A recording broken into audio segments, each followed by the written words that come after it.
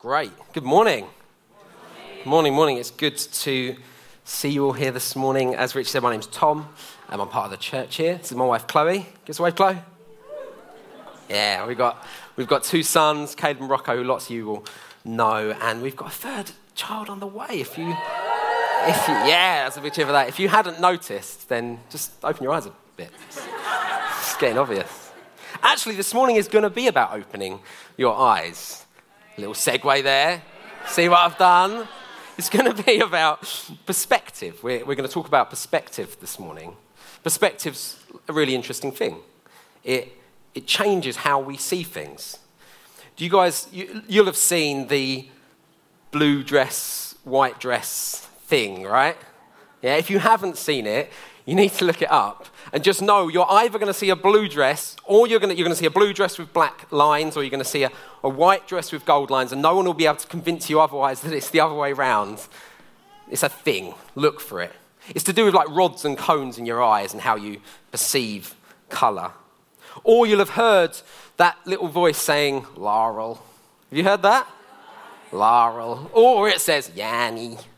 But it only says one of them. It is the weirdest thing. We did it with the boys yesterday. They were like, Yanni. I'm like, no, you've just listen again, please, boys. It definitely says Laurel. Perspective, right? That's something to do with pitch, how we detect pitch. And you can hear both of those things there. We see things in different ways to do with perspective. There's almost certainly an apocryphal story, an untrue story, but it serves to illustrate a point of a group of people who've lived all their lives in a forest, like deep in a forest, and all they've seen is the trees. Very literally, they can't see the woods for the trees. All they can see is right there in front of them. And the story goes that someone's taken from there and taken out, and they're shown an animal that they've seen many times before right there in the woods, right there amongst the trees. But this animal is off in the distance, and they can't identify it. Because suddenly it doesn't look like what they've seen. It's far off. It's like an insect. It's tiny. Perspective changes how we see things. Perspective changes what we think about political debate, where we stand, which side of the channel we stand on. Changes how we view Brexit. Our political leanings, our opinions and beliefs changes how we view those things. We're going to wrestle a little with perspective this morning. We're going to look at a story where what you see in this story is very dependent on your perspective.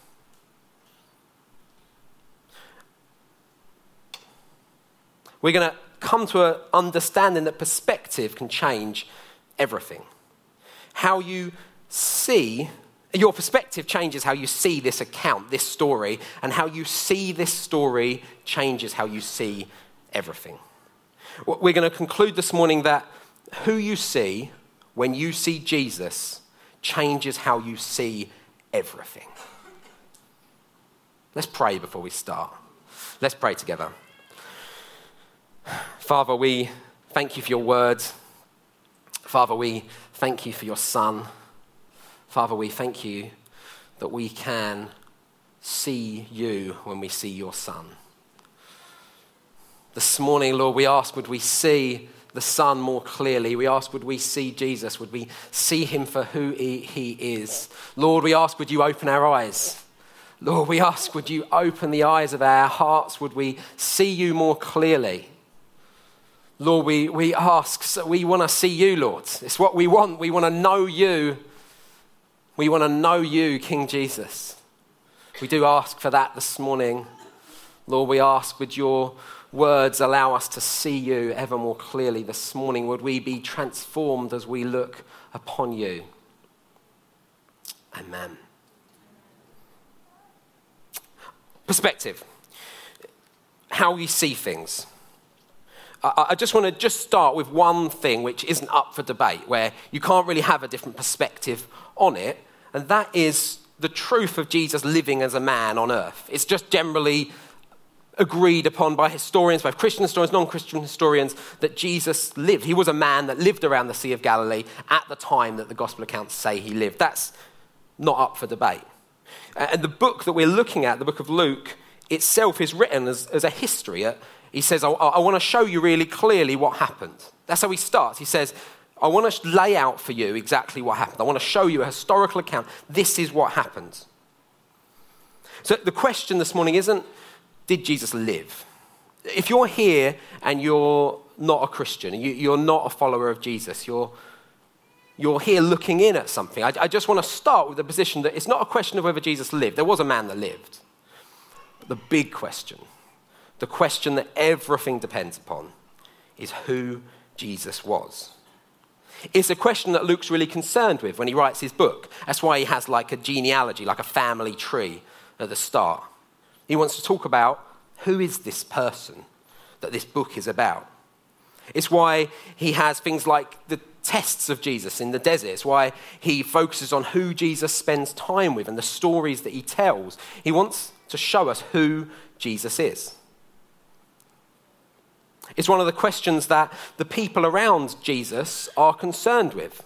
If you read through the book of Luke, you'll find again and again people asking something along the lines of, who is this person?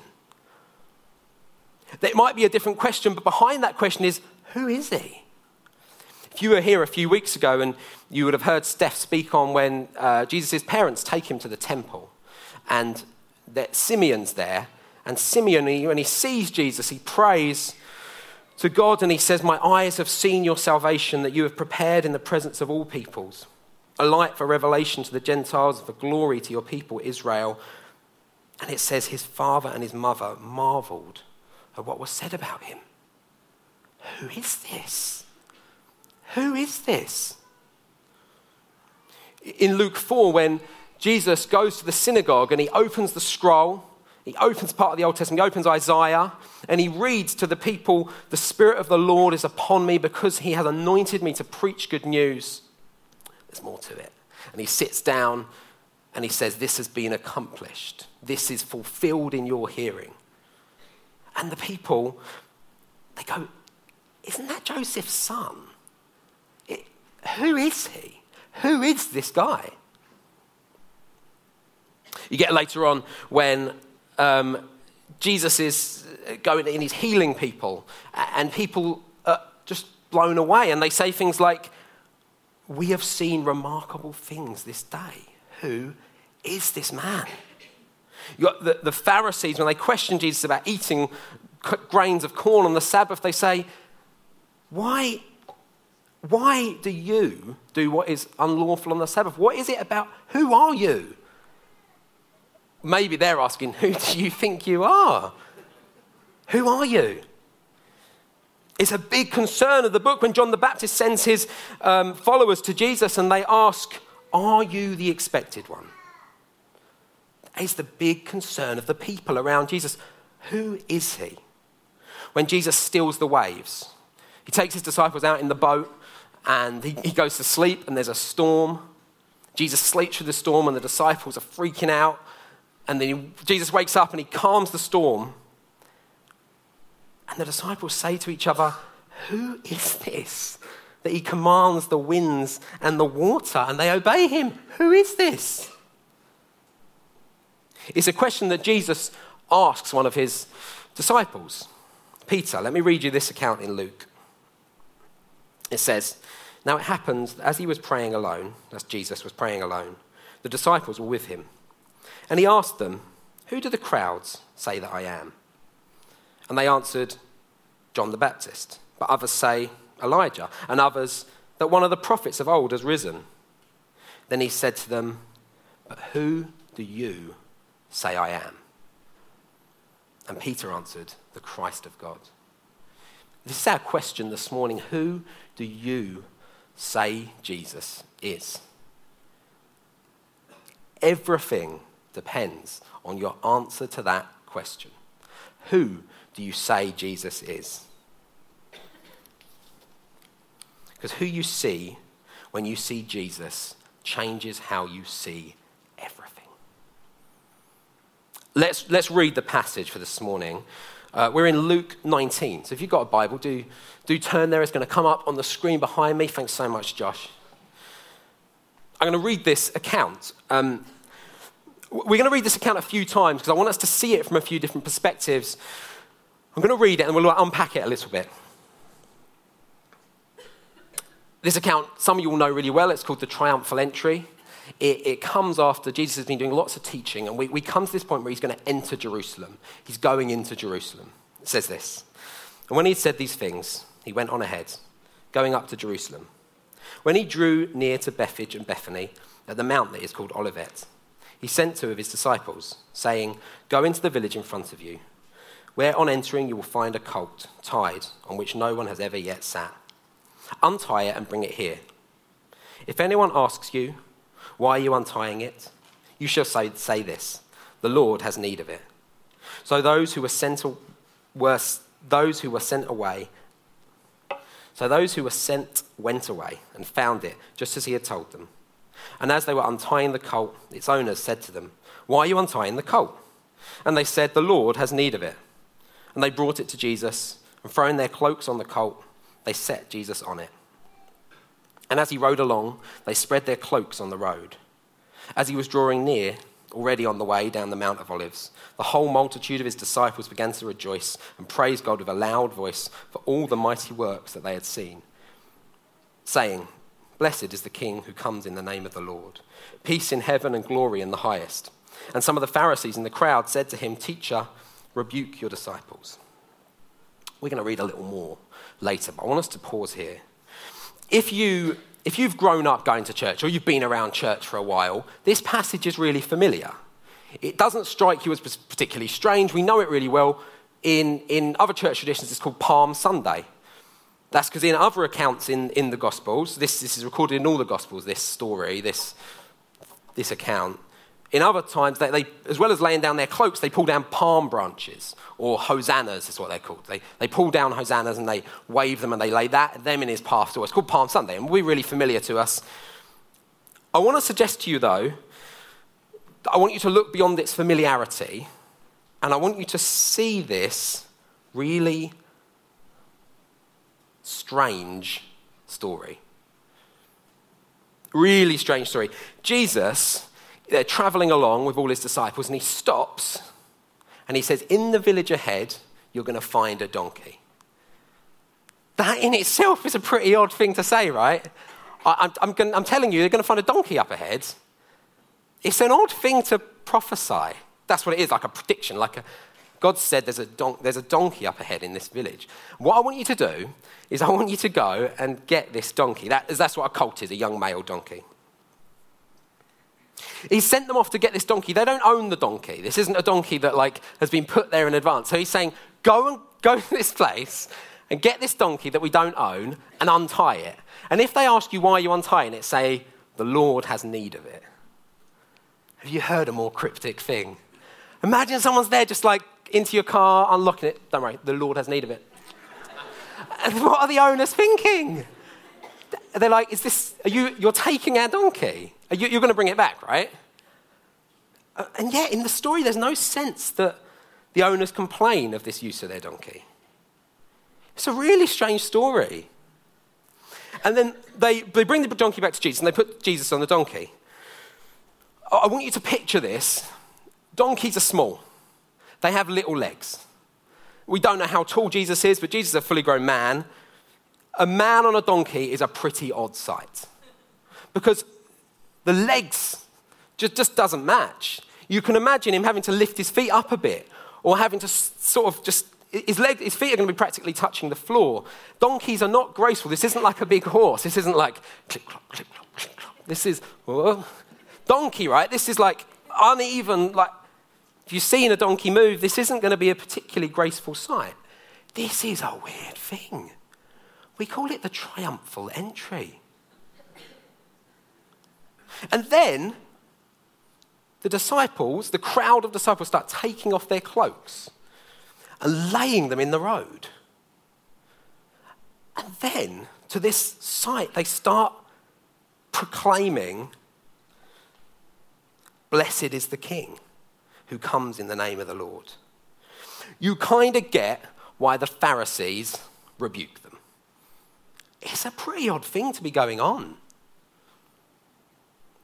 A fascinating account. what we must understand is that the disciples, the owners of the donkey, this whole multitude of people, they see something. They see something here that is not there in the literal written account. They know something. They stand from a point of perspective where they get something really important about this scene. Why is there this big concern through Jesus' life as to who he is? There's this big concern about who Jesus is because this is at a time when there's been hundreds of years of prophecy, hundreds of years of promises about someone who was to come. You see, if you don't know your Bible well, there's the New Testament, there's the Old Testament. This is the New Testament. The Old Testament's written the last bit of the Old Testament's 400 years before this. Lots of it is much, much older than that. And all through that ancient text, there's promises. Promises of someone who is to come. So when John the Baptist's followers come to Jesus and say, "Are you the one who is to come, or shall we look for another?" This is a really specific question. They're asking, are you the Christ of God? Are you the Messiah? Are you the chosen one? Are you the Son of David? Are you the King of Jerusalem who was prophesied? There's all sorts of promises in the Old Testament that Jesus fulfills throughout his life, or in the manner of his birth, or the manner of his death. But there's one specific one which I want to read to you. And you need to understand, these people at the time, they would have known the scriptures. Lots of them, they would have grown up knowing the scriptures, reciting them, learning them, knowing the promises of the one who was to come. It's a really important for them, the Messiah, the one who was to come. And they would have known this prophecy. In Zechariah 9:9, it says, "Rejoice greatly, O daughter of Zion. Shout aloud, O daughter of Jerusalem. Behold, your king is coming to you. Righteous and having salvation is he, humble and mounted on a donkey, on a colt, the foal of a donkey. Behold, your king is coming."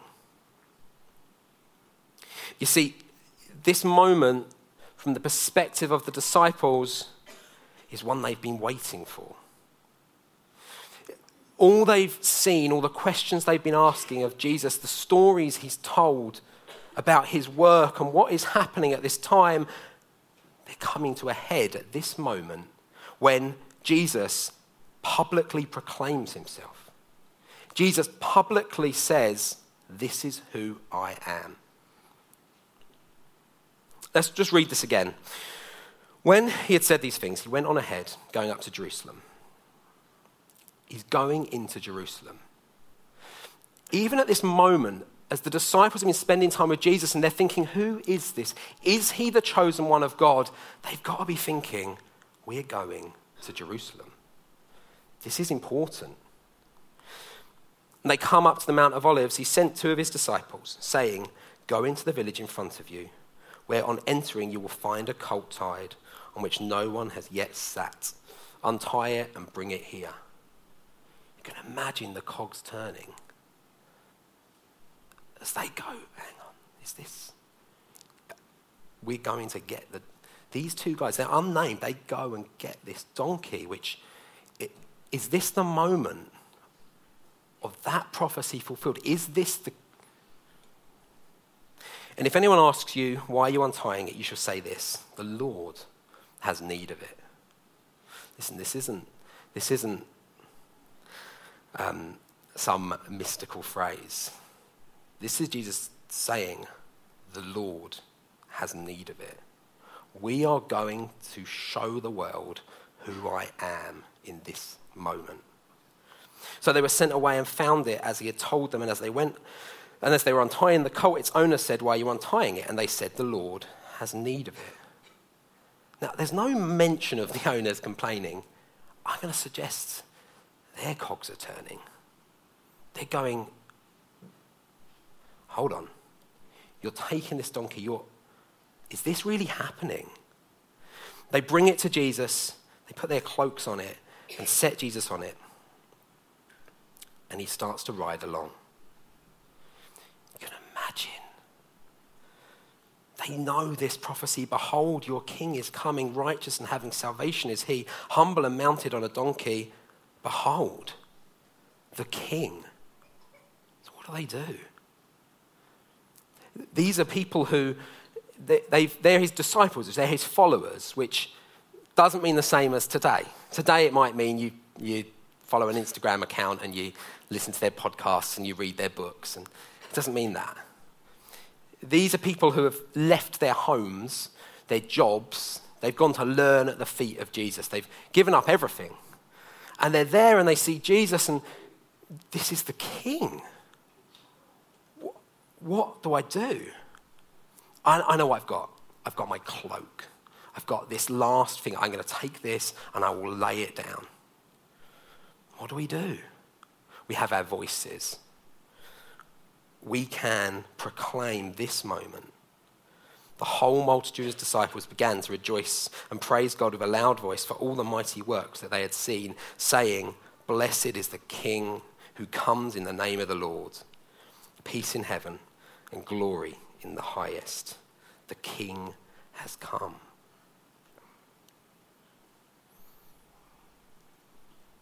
The King has come. Maybe not exactly as we expected. This isn't a king in a golden carriage. He's not wearing rich robes. He's not at the head of an army. But this is the king who was prophesied. I want to go on and read you verses 39. We've read 39, but we're going to stick with 39 and 40. Let's see Jesus' answer to the Pharisees. Some of the Pharisees in the crowd said to him, "Teacher, rebuke your disciples." He answered, "I tell you, if these were silent, the very stones will cry out." What an amazing response. What an incredible response. You see, Jesus is saying, I'm not just the king of this city that I'm going into. I'm not just the king of Israel, the son of David. He's saying, I am the king of the cosmos. I am the king of all creation. He's saying right here at this moment when I proclaim publicly who I am, if these people don't cry out, the very earth will cry out.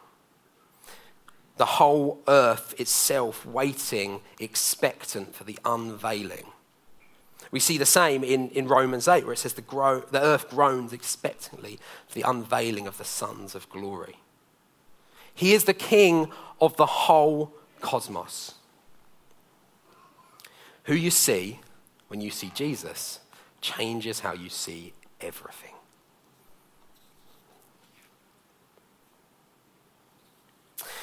Now, I want to speak for a few moments to those who are here. If you are a Christian and you know Jesus and you know this, you know Jesus is king. It's what we sing about. Jesus is king. You know that.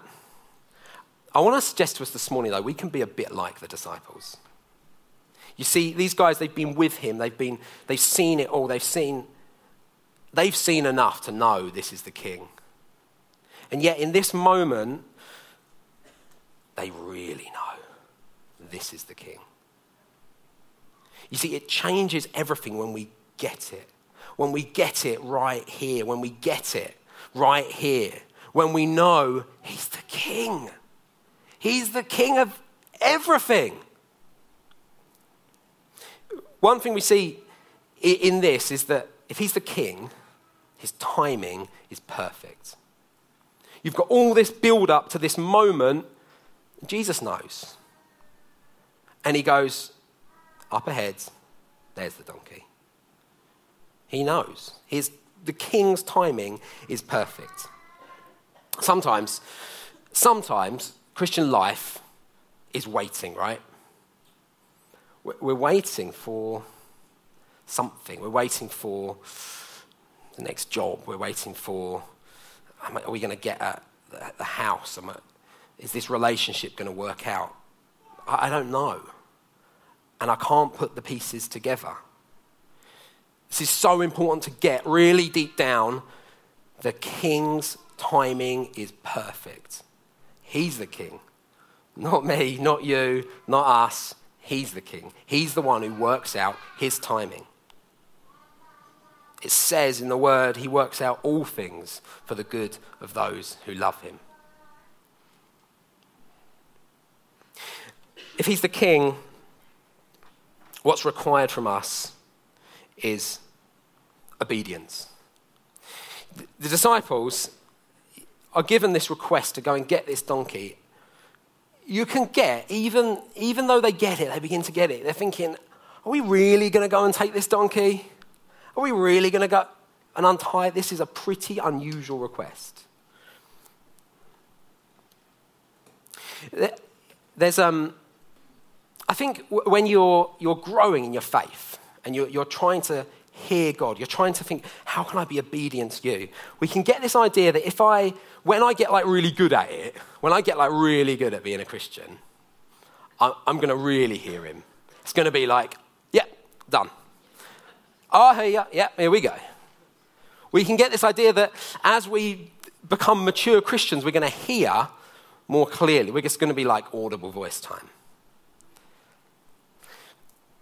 It just isn't the case. Mature Christian doesn't look like hearing more clearly. Mature Christianity, following the King of Kings, looks like obeying more quickly. At the still small voice. At the waiting for his timing. When he speaks, now's the time. Right now, I'm in a bit of a valley of decision. I feel like I can't be in the job I'm in. There's something else out there, and I would just love to just go and find it. Job search, let's find that job. Let's do this. Okay, application time. Let's get it out there. I'm going to make this happen. I could make it happen, right? I could make it happen. If I know he is the king, actually, my job's to wait. My job's to wait until he says, go looking. My job's to wait until he says, that's the opportunity. My job's to wait until he says, push that door.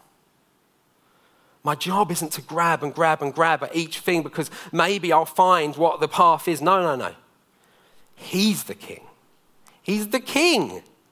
His timing is perfect. What does he require? Obedience.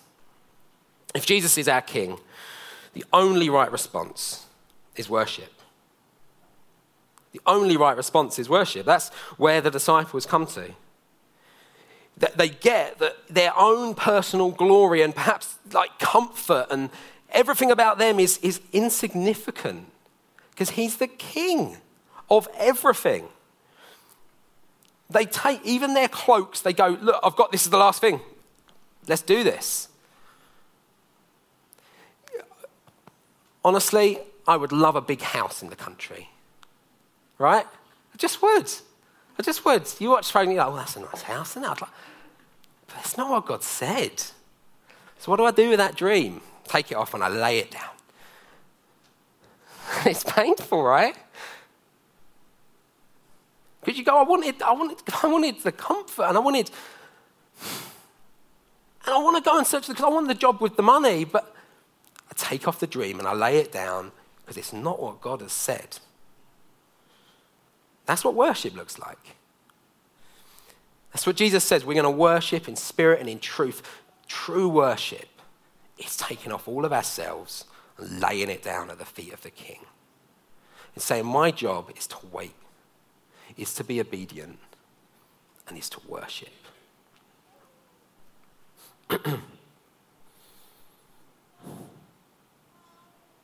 That's how we say, he's the King. Let me say one more thing about if Jesus is the king, it means he is the king all the time. In our darkest moments, in the storm, we are not alone. Far from it, Christ is king. I'm going to come back to that. Let me speak to you just briefly. If you are here and you're not a Christian, you're looking in at this, and you're hearing some of this, and you're thinking, okay, wow. How do you even go about like laying things down? How can you listen? I want to just speak to you for a moment about what this looks like, seeing him for the first time as king. I'm going to read to you the last few verses 41 to 44. It's going to come up behind me. It says, "When he drew near and saw the city, he wept over it, saying, 'Would that you, even you, had known on this day the things that make for peace. But now they are hidden from your eyes. For the days will come upon you when your enemies will set up a barricade around you and surround you and hem you in on every side and tear you down to the ground, you and your children within you. And they will not leave one stone upon another in you, because you did not know the time of your visitation.'" I want us to just talk about this briefly to understand what kind of king Jesus is. What kind of king Jesus is. And I want to talk to you about one very specific thing Jesus is talking about. I want to use that to help us think about like generally us. And then I want to talk to you about one more thing. I want to talk to you about 3 temples, 3 places of worship. Because what Jesus is talking about here, he's talking about the city of Jerusalem. And he's talking about the temple within it. He's talking about this place which is the center of the life of Israel. It's the center, it's the place where they come to worship, the temple. He's talking about this. This is the very center. This is what Jewish life is built around. And he's weeping because he knows he is prophesying a day when it will all come tumbling down. It happened in AD 70.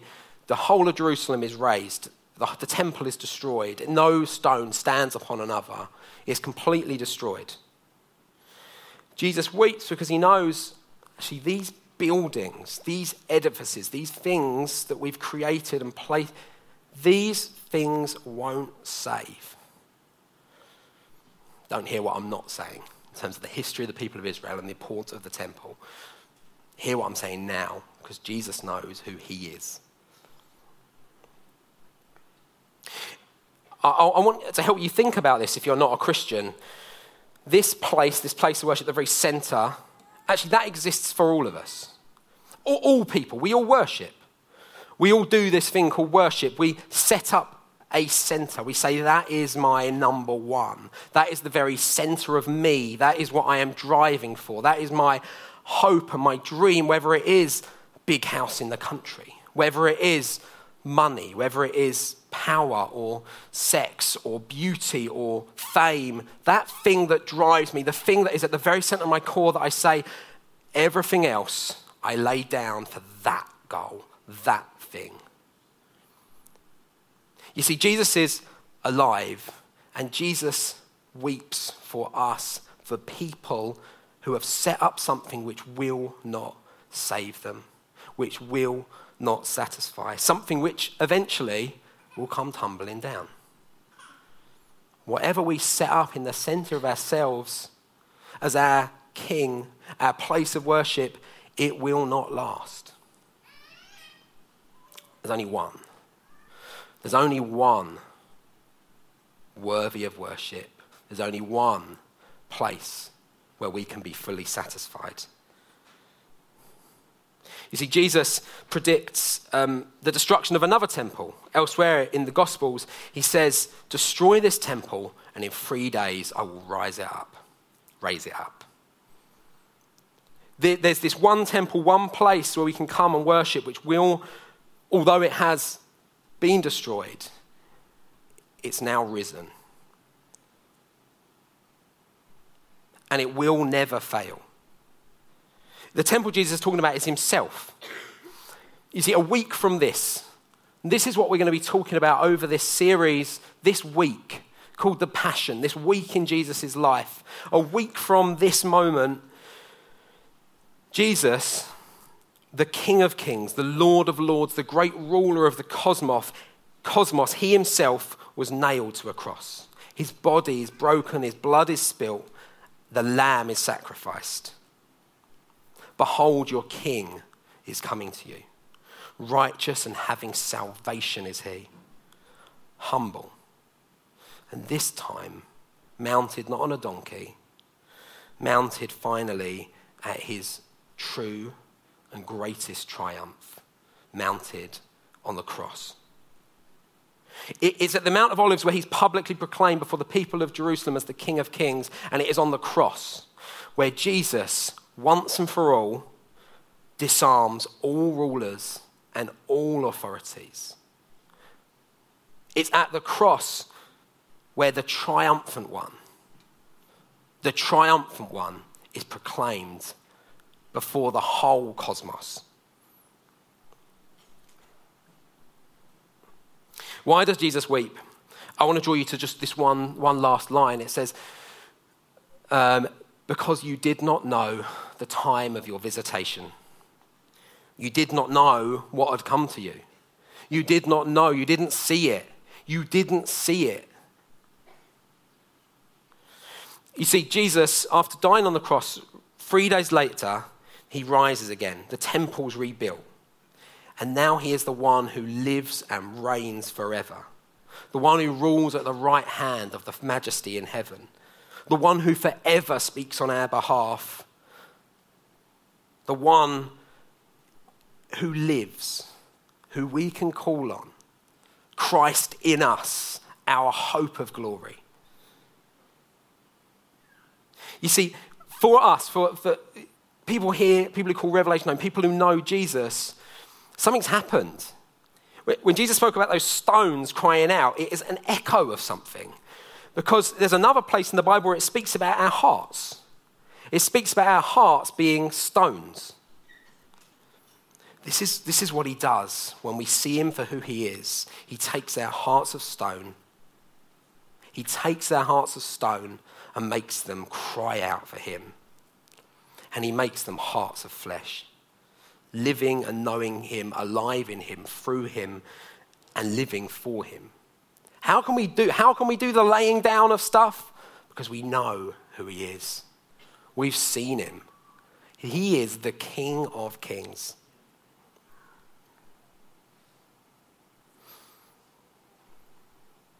What do you have to do then? If you're here and you're not a Christian, you're thinking, well, okay, maybe this is something I want to do something about this.